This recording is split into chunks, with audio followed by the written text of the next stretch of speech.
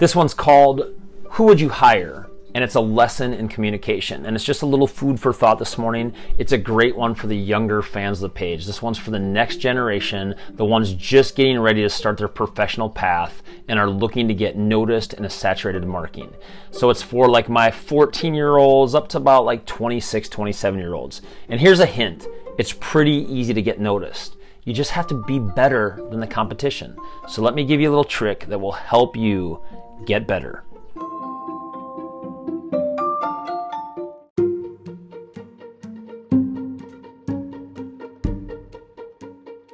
My sponsor for this episode is Natalie Williams and her new company, Natalie Williams Writes. Natalie helps people that want to write but either are afraid to take the leap or they're just not sure how to go about doing it.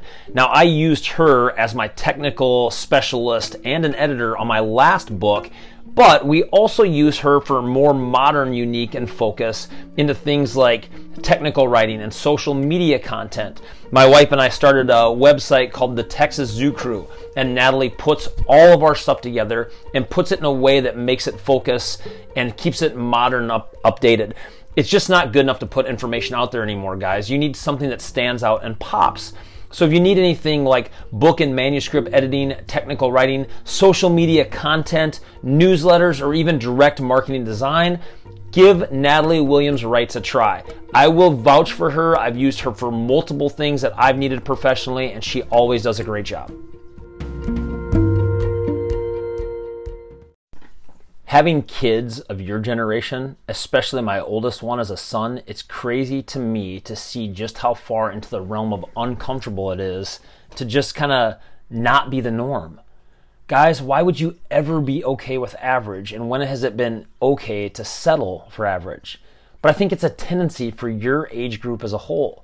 I work on your age as my specialty, as a sports-based chiropractor in my clinic every day. And even for the guys and girls that excel at being much better than average and a standout on the court and field, you guys tend not to want to go outside of your zone when it really counts. So here's my tip for you. Be better. And number 2, know your audience. That would be a great alternative title for this episode. And here's a great tip on how to do that. Practice talking to adults. Get to know them. Respect and acknowledge that they have a little bit different way of seeing things, even when you're seeing the exact same thing. The ability to have a decent conversation with an adult and not be embarrassed and weird. You gotta have that, so work on it.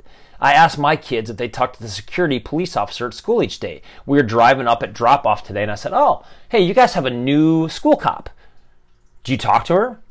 I say hi. Well, what's her name? I asked. I'm not sure. I never really talked to her before. Well, then do this just for today, as well as because it's a nice thing to do. Why don't you make it a point to introduce yourself and just ask her name? It's only going to take about 10 seconds, and you're going to see this girl every single day all year long. You should know her name, and she should know yours. There was no chance of that happening. It's uncomfortable. Their friends aren't going to do that, and they might even laugh at them for doing it.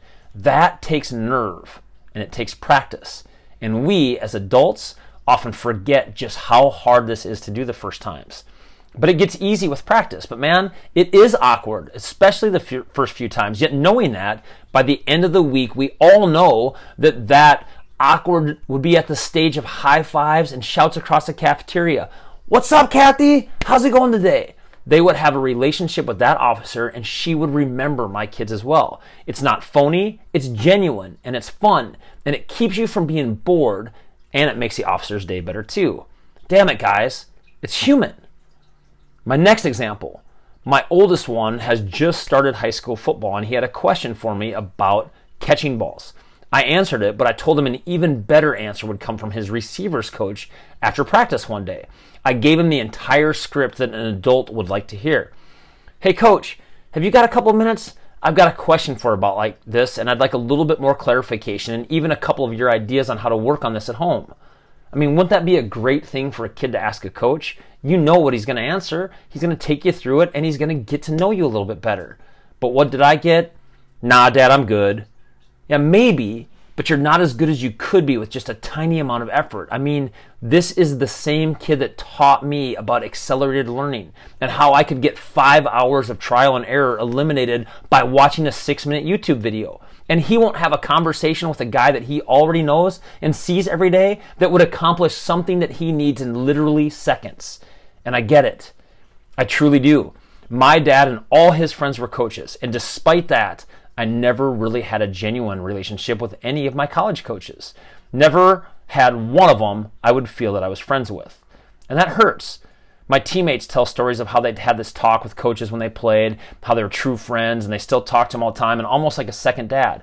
My wife was a college athlete. She's like, are you kidding me? You weren't like super close with your coaches? You still don't text them? No, I never had that. I just couldn't talk to them that way. And still to this day, I'm not sure what they even think about me. It certainly slowed my development as an athlete. I was just different around coaches and professors at that point. And that's the way I see my kids doing it right now. So I want to help speed this up. It's an ineffective way of communicating things if there's no bond.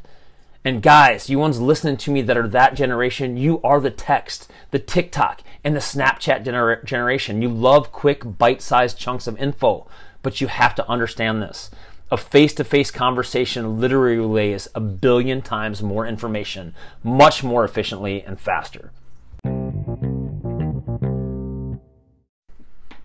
The ability to form relationships and exchange information seamlessly is very critical in your ability to function in society outside of school, especially with people not your age. Now, I'm not the guy that's going to call society outside of school the real world. Oh, wait till you kids get to the real world.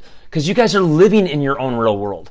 High school and college, homecoming dances, getting dumped, finding girlfriends and boyfriends, Friday night games, going to the game, band practices until it's dark.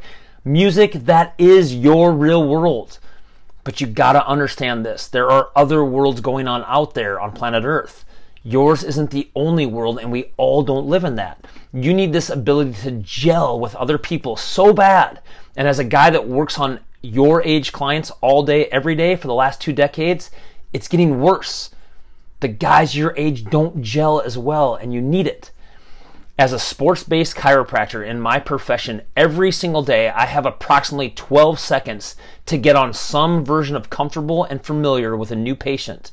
And I practice this skill 6 or 7 times per day. It's all about how you interact with them immediately. It's automatic, and I'm very good at it. But like learning to play soccer, it takes practice. And here's one that will affect your potential employment. Let's play a game. It's called Who Would Chad Hire? Because eventually you guys are going to need to get hired by someone, or you're going to own a business and need to hire people. So let's play the game, Who Would Chad Hire? I have 2 potential employees. They are both interns working in the clinic. One is more skilled and is way ahead of the game as far as what I need to teach him to be a therapy assistant for me. He was an athletic trainer. He's been trained. He knows how to do all this stuff, and he even dresses a bit more professionally. He just looks the part. The other one is just a little bit behind on her skills, but I just caught her doing the dishes in the back room without even being asked. And she does lots of little things like this. She picks up little scraps of paper that are on the ground. She folds towels and stacks them nice. She cares about the look and the feel of the clinic. She sees the clinic in a way that mirrors that first impression a client would have while walking into a room the first time. So who would I hire? And look, I don't have an answer for you. Well, actually, I do have an answer because I hired one of them. But I'm not telling you unless you ask. This article isn't about what I did anyway. The point is, despite one of them having better skills for what I need, it's a tough decision. Because I can teach skills. I can offer suggestions about what to wear to the clinic. But I'm not sure I can train hustle and caring and just this innate understanding of what I'm looking for. So I think the guy stepping over scraps of paper and not seeing the wrinkled towels is most likely thinking, you know what, it's not my clinic. I don't have to worry about that stuff. This episode, it's about you, the 14 to 26-year-old. It's about seeing things differently than how your brain perceives the world. It's all about the awareness that each of us lives in our own universe and how just understanding what someone else is looking for, their preferences, and their generational norms help you forge relationships at a much better level than expecting everyone around you to bend their style to you. You have youth, skills, drive, and a million other quality tangibles, but what you don't have is experience. What I'm saying is there is a shortcut to that. It's called communication. Asking questions is a surefire way to start any conversation. Everybody wants to share what they know and how they see things. I interact with my patients in my own way. It's my clinic, so I have a style that represents what I want in a sports performance and injury clinic. I set that. I pick the music, the setup, the rooms, the techniques. That being said, I interact differently with nearly every single one of my clients. It's not brown nosing, it's not sugarcoating, it's simply an awareness that a Vietnam vet that has seen hell is going to have a different perception and preference than a 20-year-old that's trying out for the Major League Baseball. A 45-year-old stay-at-home mom that is jacked and works out all the time and shows up in my office wearing tights and a tank top is going to interact differently than a secretary in an industrial tire shop that hasn't worked out for 20 years. So get this. Look for clues and get good at interacting with other humans outside of your personal group and space. I remember what high school and college was like. I sure wish I would have had this lesson earlier than I did. It would have been true accelerated learning.